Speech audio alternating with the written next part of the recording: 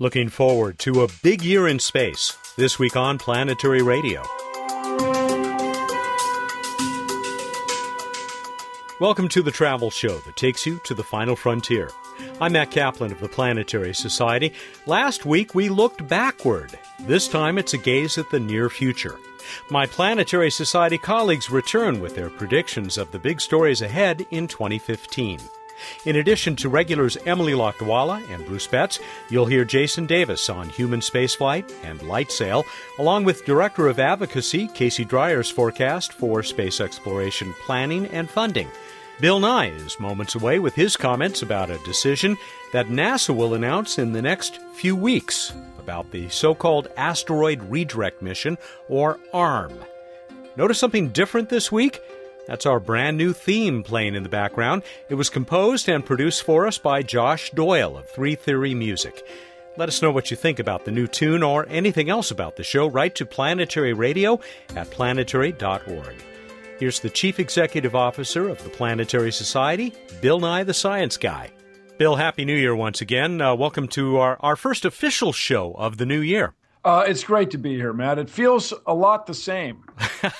I just want to say, this is going to be a big year. 2015 is going to be a big year. NASA still hasn't decided whether it's going to redirect or drag a small asteroid into an orbit beyond the moon, or go to a small asteroid and try to take a piece off of it. And these are both just, it's easy to say in a sentence or two, but these are just extraordinary missions, way the heck out into deep space with people. And it shows you, in a way, how little we really know about asteroids, in that, is this thing going to be a solid object that we can pull around? Or is it going to be what people like to call a rubble pile? Now, the word pile usually involves gravity, but this would be the only gravity out there would be the rocks to each other and orbiting the sun. These are just enormous decisions based on information that's really hard to get. And don't tell me it's not important. The ancient dinosaurs suffered gravely, pun intended, for an asteroid impact. So it's an important thing to understand. And the people running it really want it to be the technology to apply to a mission to Mars, which I think would be great, but it's a lot to ask. Let me just say it's a lot to ask. Speaking of which, by the time you hear this, SpaceX will have tried to save money on future missions by landing the first stage of its rocket on a barge. How cool is that? There's 9 usable engines on this thing, right? Instead of having it just burn up in the atmosphere, as is traditional, or recover pieces of it with parachutes, which has happened, actually land the thing on purpose on a platform floating in the Atlantic Ocean. What a wild idea. By the time you hear this, we'll know one way or the other. Yeah, we're going to talk. I think Jason Davis from the staff is going to bring this up as part of his look forward to 2015. It really would make it an awful lot cheaper to get up to low Earth orbit, don't you think? Oh, that was the idea. And so it's just so forward thinking. It's just such a cool idea. I've marveled for years as an engineer at these amazing fuel pumps on rockets.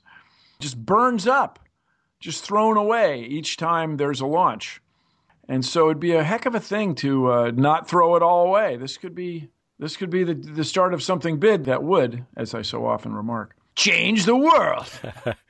Bill, thank you very much for helping us get started with the new year and on this look forward at the year to come. Thank you, Matt. He's the CEO of the Planetary Society. We're going to come right back with a bunch of his colleagues.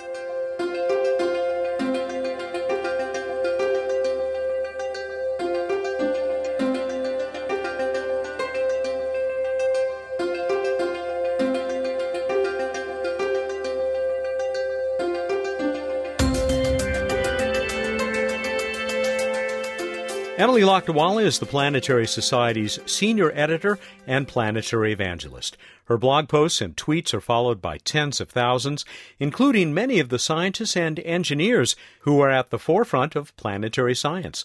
She's been part of Planetary Radio right from our start 12 years ago, and that's not going to change in the new year now underway. We talked a few days ago, as we usually do, via Skype. Happy New Year, Emily. Great to have you back. As we look forward to 2015, you get to go first, looking around our solar system. What are you most excited about for the coming 12 months? Well, 2015 is a year that I have been looking forward to for years. It's going to be the year of the dwarf planet. We're going to get our first really good looks at these smaller denizens of the solar system, including Ceres, the largest member of the asteroid belt. Dawn is going to be entering orbit there in April. And of course, finally, Pluto and Charon, with New Horizons flying past that binary pair in July. These are worlds the likes of which we have never seen up close before. They're smaller than the planets, but they're still round, which means that they're interesting. They have internal geology. They probably have very curious histories, and we're hopefully going to be able to tell their stories after we get these spacecraft encounters with them. Now, why are you also, you told me, going to include Cassini out there at a giant planet as a dwarf planet mission? Well, Cassini this year, after spending a couple of years in these highly inclined orbits that give it really good looks on Saturn's and Titan's poles and also on the rings, is finally going to be returning to an orbit that is in the plane of the ring system. And what that does for you is it gets Cassini close to all of the icy moons of Saturn.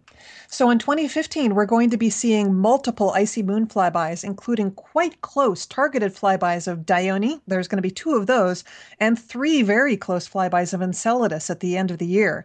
But also mixed in with that will be more distant flybys of most of the other icy moons, as well as a lot of the little potato-shaped small moons, things like Polydeuces and Hyperion, Epimetheus, Atlas, and Prometheus.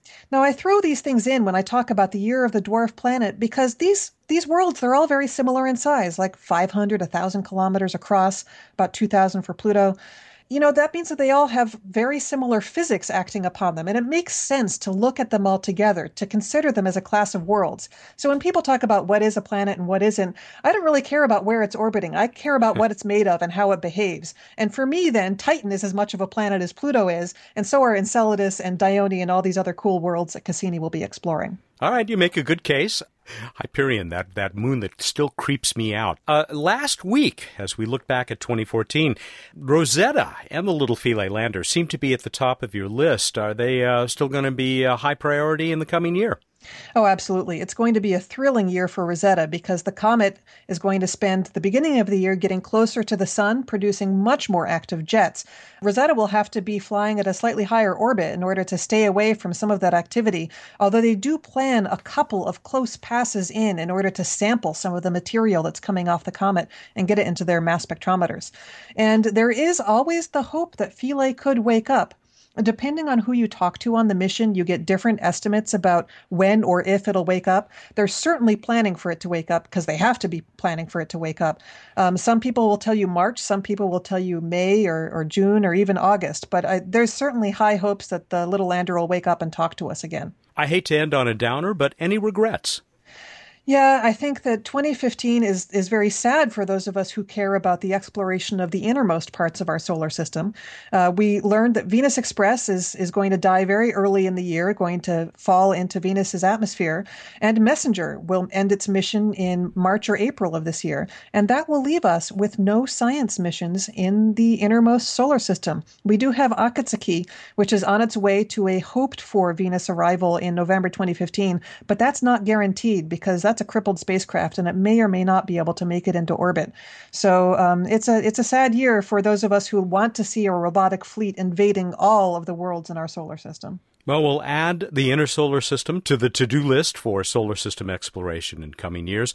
But it does sound like 2015 is going to be great, and I'm looking forward to spending it with you, Emily. Same to you, Matt. That's senior editor and planetary evangelist Emily Lakdawalla. Emily is also a contributing editor at Sky and Telescope magazine. She continues to work on her book about Curiosity, the Mars Science Laboratory rover. It's slated for publication later this year. Let's move over to Jason Davis. Jason is a digital editor for the Planetary Society. He writes about all aspects of human spaceflight, which is why he was in Florida for the recent successful test of the Orion spacecraft. But Jason is also our embedded correspondent in the LightSail Solar Sail project. These are two of the topics we discussed in a recent conversation. Jason, it's your turn to tell us what we might be looking forward to in 2015 on maybe the largest scale human spaceflight and related developments. And one of them is something that, as we speak, may only be a day or two after this program becomes available. If it happens, it'll be quite an accomplishment for SpaceX. Yeah. Our listeners here might already know the answer to what happened. Right now, Tuesday, January 6th is the scheduled day that SpaceX is going to try to land a stage of their rocket, the Falcon, on a barge in the Atlantic Ocean. And if they pull that off, it will be a huge leap in reusability for spaceflight. They list the chances of it happening successfully at about 50%. They're trying not to get our hopes up, but if it doesn't happen this time, it's probably safe to say they'll pull it off sometime this year, or at least get very close to pulling it off this year. Very exciting development for lowering the cost of access to space and access to the International Space Station. Tell us, what kind of a year is it going to be for the ISS?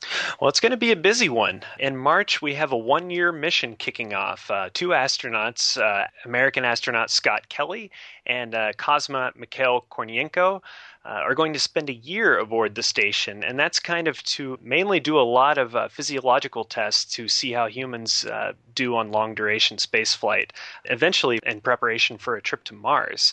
So that kicks off in March, and they'll stay until March of 2016. So if we have a year looking ahead next year, we'll be still talking about this same thing.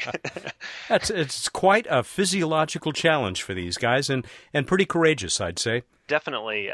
Both are veteran spacefarers, so they're used to long trips in space. And Scott Kelly has a twin brother, Mark Kelly, who will be back on Earth, and they're going to be doing some tests together to kind of see how their bodies change over the course of that year. Mark will have the easier job sitting here on Earth getting the tests, while Scott will be in space doing it.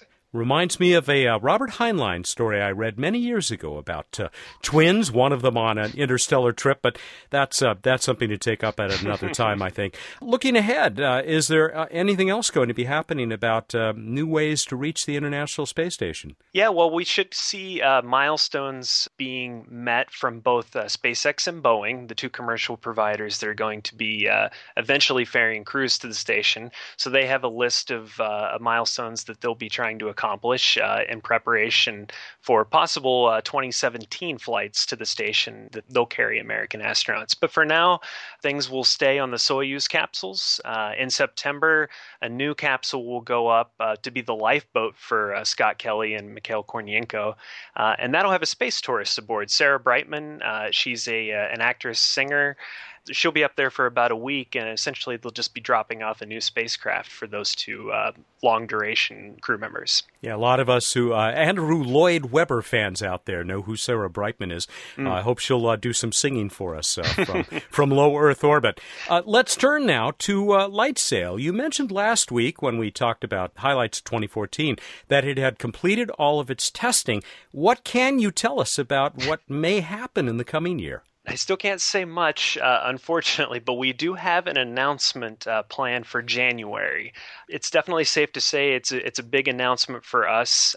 To kind of tell you where we are, this first spacecraft is scheduled to go on a possible test flight. So we would put that on a launch vehicle, send it up into Earth orbit.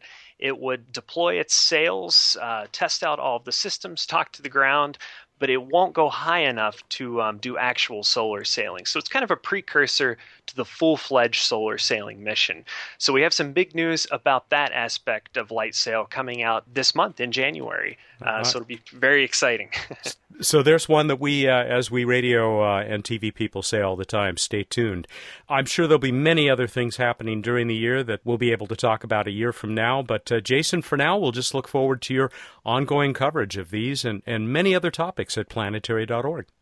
Yes, sounds good. I'll be excited to be right there covering it all. Thanks for joining us once again, Jason. Yeah, thank you, Matt. Planetary Society digital editor Jason Davis covers human spaceflight and the Society's LightSail Solar Sail project, among other things. When we return, we'll visit with Director of Advocacy Casey Dreyer and learn what he expects will make big space news in 2015. This is Planetary Radio. Hi, Emily Lakdawala here. Thank you for listening to Planetary Radio. The Planetary Society has lots more ways for you to hear the latest news and see the greatest pictures from around our solar system. I lead a growing family of expert bloggers at planetary.org. We cover nearly every angle on space exploration, and you can find us all over online, tweeting and posting to our popular Facebook and Google Plus pages. We're also producing great new videos for our YouTube channel. There's no doubt about it, we really are your place in space. Random Space Fact! Nothing new about that for you, Planetary Radio fans, right? Wrong. Random Space Fact is now a video series too. And it's brilliant, isn't it, Matt? I hate to say it, folks, but it really is, and hilarious. See, Matt would never lie to you, would he? I really wouldn't. A new Random Space Fact video is released each Friday at youtube.com/Planetary Society. You can subscribe to join our growing community and you'll never miss a fact. Can I go back to my radio now? Welcome back to Planetary Radio. I'm Matt Kaplan.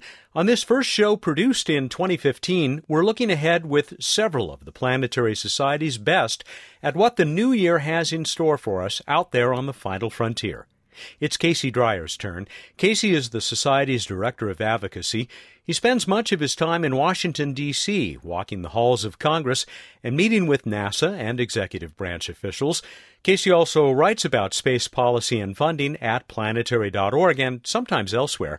His great op-ed piece in the December 15 Space News explored the opportunities for bipartisan support of planetary exploration. Casey, of course, we heard from you last week about what a good year 2014 was. What are we looking forward to in the coming year, the year we've just begun? Well, Matt, we have the restart of the entire advocacy cycle. It's an annual cycle with appropriations within Congress and the White House, and that all begins with the president's budget that comes out in February. So we'll be looking for that, and the really important thing to us here at the Planetary Society is if that budget is going to contain a new start request for a mission to Europa. This is the missing key between what Congress has been giving money for. NASA wants to do this mission. The White House needs to approve it so they can work it into their long-term planning. That would be a fantastic victory if that was in this year's budget, start coming out in February. That's what I'm looking forward to. I can't think of another mission that has generated more excitement and yet doesn't actually exist yet.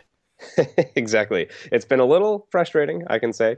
But hopefully, as I said last week, the message I think is really crystallizing about how important it is to maintain planetary exploration, not just in Mars, but throughout the solar system. This is a crucial keystone of any future outer planets exploration program. Europa has to be the next big major mission, and I'm hoping we'll see it in February. All right, very briefly, will the Society's advocacy priorities be shifting at all? Well, one of the great things about the incredible support of our members is that we've been able to grow the advocacy program to contain not just me, but assistance from Jason Callahan, who's a space policy advisor for us, and of course increasing our time with Bill Adkins, our lobbyist in D.C. And because of that, we're going to try to expand our focus next year to not just focus on planetary science, but to start to attack the thorny problem of human spaceflight. So expect to hear a lot more from the Planetary Society about the future of human spaceflight, where we think it should go, and of course we'll be talking to our members and other experts a lot about that in the coming year. How soon might we start to see your new series of YouTube videos talking about this work? Hopefully very soon. Of course we have this great new videographer here at the Planetary Society, and he and I have been working on a new series called The Space Advocate. It's going to be a regular series coming out on YouTube, and it's going to be a mix of updates on the news and what we're going through at the Society at that very moment. And then also these kind of bigger picture questions about how the budget works, how decisions in space policy get made, the role of Congress and the role of the White House, and more importantly, the role of you as a space advocate in this country or even outside the country, and how you can help impact the future of space exploration. And so we're looking at probably mid-January, but I'm hoping as soon as possible. It's going to be a lot of fun. I bet. All right, Casey, and I look forward to continuing our conversations here on Planetary Radio. Thanks again. Thanks, Matt. Always a pleasure. Planetary Society Director of Advocacy, Casey Dreyer, with his thoughts from inside the D.C. Beltway, which just might be the most important orbit in all of space exploration. I'll be right back with Bruce Betts.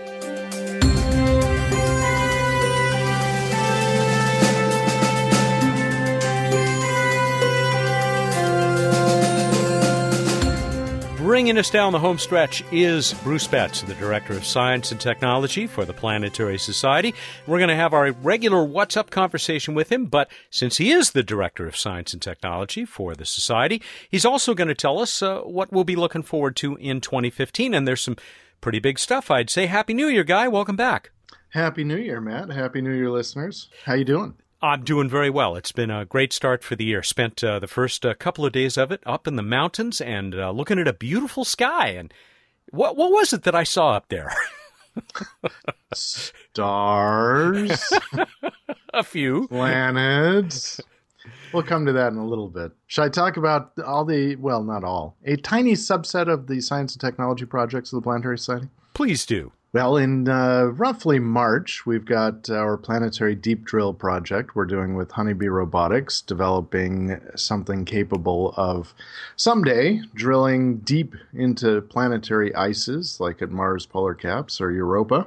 And the first ever field test prototype of planetary deep drill will be occurring in March in the California desert, and we'll be covering and sharing with you. That'll be cool. I'm hoping to go along on that trip. We're hoping to leave you there. Salton Sea? That's a terrible place to leave anyone. I'm not looking forward to the location, just the test. It's a gypsum mine? I feel better now. Oh, good. In April, we are one of the primary sponsors of the Planetary Defense Conference this time around, being held in Italy. We will be there, and also at that time, I'll be announcing our new Shoemaker Neo grant winners of awesome observers in the world who help protect the Earth from asteroids. If you're one of those awesome observers and want to submit a proposal, you've still got till the beginning of February. You can leave me in Italy, by the way. Well, I'm sorry, you'll still be at the gypsum mine at the Saltons. On to exoplanets. Laser. We're working again with Deborah Fisher and her group at Yale University, sponsoring a new, really super spiffy, awesome professional quality laser that's going into their amazing calibration system that will someday allow them to detect smaller exoplanets around other stars from the ground. And that will be going into prototype test phases and also being implemented on telescopes to see how much good it's done, which we expect good. Yeah, we'll be talking with Deborah again before long, I'm sure, about that experiment. And we've got lots of other things going on that I will just leave you with. Check the blogs. Stay with us this coming year. And, of course, more Random Space Fact videos coming. And, of course, my online astronomy class, Intro Astronomy, happening again starting the beginning of February at California State University, Dominguez Hills, that you'll be able to watch online live or the archive. We have the archive up from the past. One sky thing I'll mention, we, at least in the Americas and those around the Pacific, get treated to 2 more total lunar eclipses this year. Wow, that's great. And I'm looking forward to the course again, as are lots of other people. We get wonderful reports from people about your class, and, of course, it can be taken for free. You can just tune in. For free! All right, shall we move on to the night sky? Because it's happening. Go for it. It's busy, what you were seeing or not seeing up in the mountains. We've got all 5 planets that are visible with just your eyes are up these days. We've got low in the west around sunset, Venus and Mercury, and they are going to get really, really close to each other in the sky over the next 2-3 weeks. You can see them very low in the west, Venus being the much brighter of the 2 objects. Got Mars up in the early evening in the west, Jupiter near the moon on the 7th, coming up in the mid-evening. So a lot of evening stuff, and then Saturn up in the pre-dawn east. But we've also got a comet. Comet Lovejoy will be predicted to reach 4th magnitude, which if it were a star means you could see it pretty easily from a really dark site. But because it's comet, that brightness is spread over a ways, so it's probably just going to be barely naked eye visible, but definitely with binoculars or a telescope. And it will get particularly good after the 7th when you get a window to look for it before the moon comes up. The moon's been washing it out. And the 2nd and 3rd week of January will be particularly good. It's in the general neighborhood of Orion over in the east in the early mid-evening, but you'll be wanting to check a finder chart because those pesky comets, they keep moving. On to this week in space history. Way back in 1610, Galileo discovered Callisto, Europa, and Io this week, moons of Jupiter. The Galilean moons. Oh, that's why they're called that. You discovered Ganymede, too. It just wasn't during this week. On to Random Space Fact. That's a rousing start for the new year. I was trying. So we've just barely passed perihelion for the Earth, the closest we get to the sun each year, happening every early January. And that means we were about 147 million kilometers, whereas 6 months later, we're about 152 million kilometers, meaning we're closer by about 3.5% at perihelion. Probably not something you're going to notice with your eyes. And don't stare at the sun. Mostly circular orbit, but it is elliptical, and we do get a 3.5% variation in distance. Thank you, Johannes Kepler. Was he concerned about eye safety as well? Yeah, I think so. Oh, that's good. On to the trivia contest. I asked you of all the spacecraft that have visited at least one giant planet, which spacecraft had the highest dry mass, the mass without fuel or oxidizer? How'd we do, Matt? We were kind of holiday light, actually, and I think that and this question may have intimidated some people. They might have thought it would be a little hard to figure out, but there are some people who came through for us, and virtually everybody came up with the same answer, which doesn't surprise me. What does surprise me is just how much bigger this spacecraft apparently is compared to number 2. We got a winner in John Gallant of Lima, New York. He last won, it's been almost 2 years since he last won the contest. And if he's correct, the behemoth is Cassini-Huygens. It is indeed. However you carve it up, whether it's just Cassini or Cassini with Huygens, it's definitely the most massive, school bus size spacecraft with every instrument, including the kitchen sink, hanging off the side of it. Just the Cassini orbiter is 2,100 kilograms dry, and then you add on Huygens and adapters, you're up over around 2,500 kilograms. Which is, let me see here, well over 2 tons. It's in fact, it's more than 2.5 tons, close to 3 tons, 5,500 roughly, 5,600 pounds. And it was more than double that with all the fuel on board. Oh, gosh. And the runner-up was Galileo, quite a bit farther back at about 1,300 kilograms dry. What surprised me is Voyager, which is a relative lightweight, like 700 kilograms. Yeah, they're pretty lean. It's tough when you want to check things out of the solar system. You can only make them so massive. All right, John Gallant, congratulations. You are the latest winner of a 200-point account from iTelescope.net, that nonprofit worldwide network of telescopes that you can take control over with your this account that's valued at about $200 US, and point it at anything in the sky and take pictures and share them with us. We're going to give that away again this time, another 200-point account from iTelescope.net to the person who is chosen by random.org if they answer this question from Bruce correctly. Besides Galileo, the man, not the spacecraft, besides Galileo, who was the first person to discover a moon around another planet? Besides Earth, not counting Earth's moon. Go to planetary.org/radio contest. This time you have until Tuesday, the 13th of January at 8 a.m. Pacific Time to get us your answer. And I think we've wrapped up the first show of 2015. All right, everybody, go out there, look up in the night sky, and think about sitting by a river just watching the water flow by. Thank you, and good night. That's Bruce Betts, the Planetary Society's Director of Science and Technology, with a tip of the hat to Julian Lennon, I believe. We'll talk to him again next week for What's Up. There's that new theme music again. 2015 is going to be a great year on the Final Frontier. I'm glad I'll spend it bringing you the men and women who are taking us there.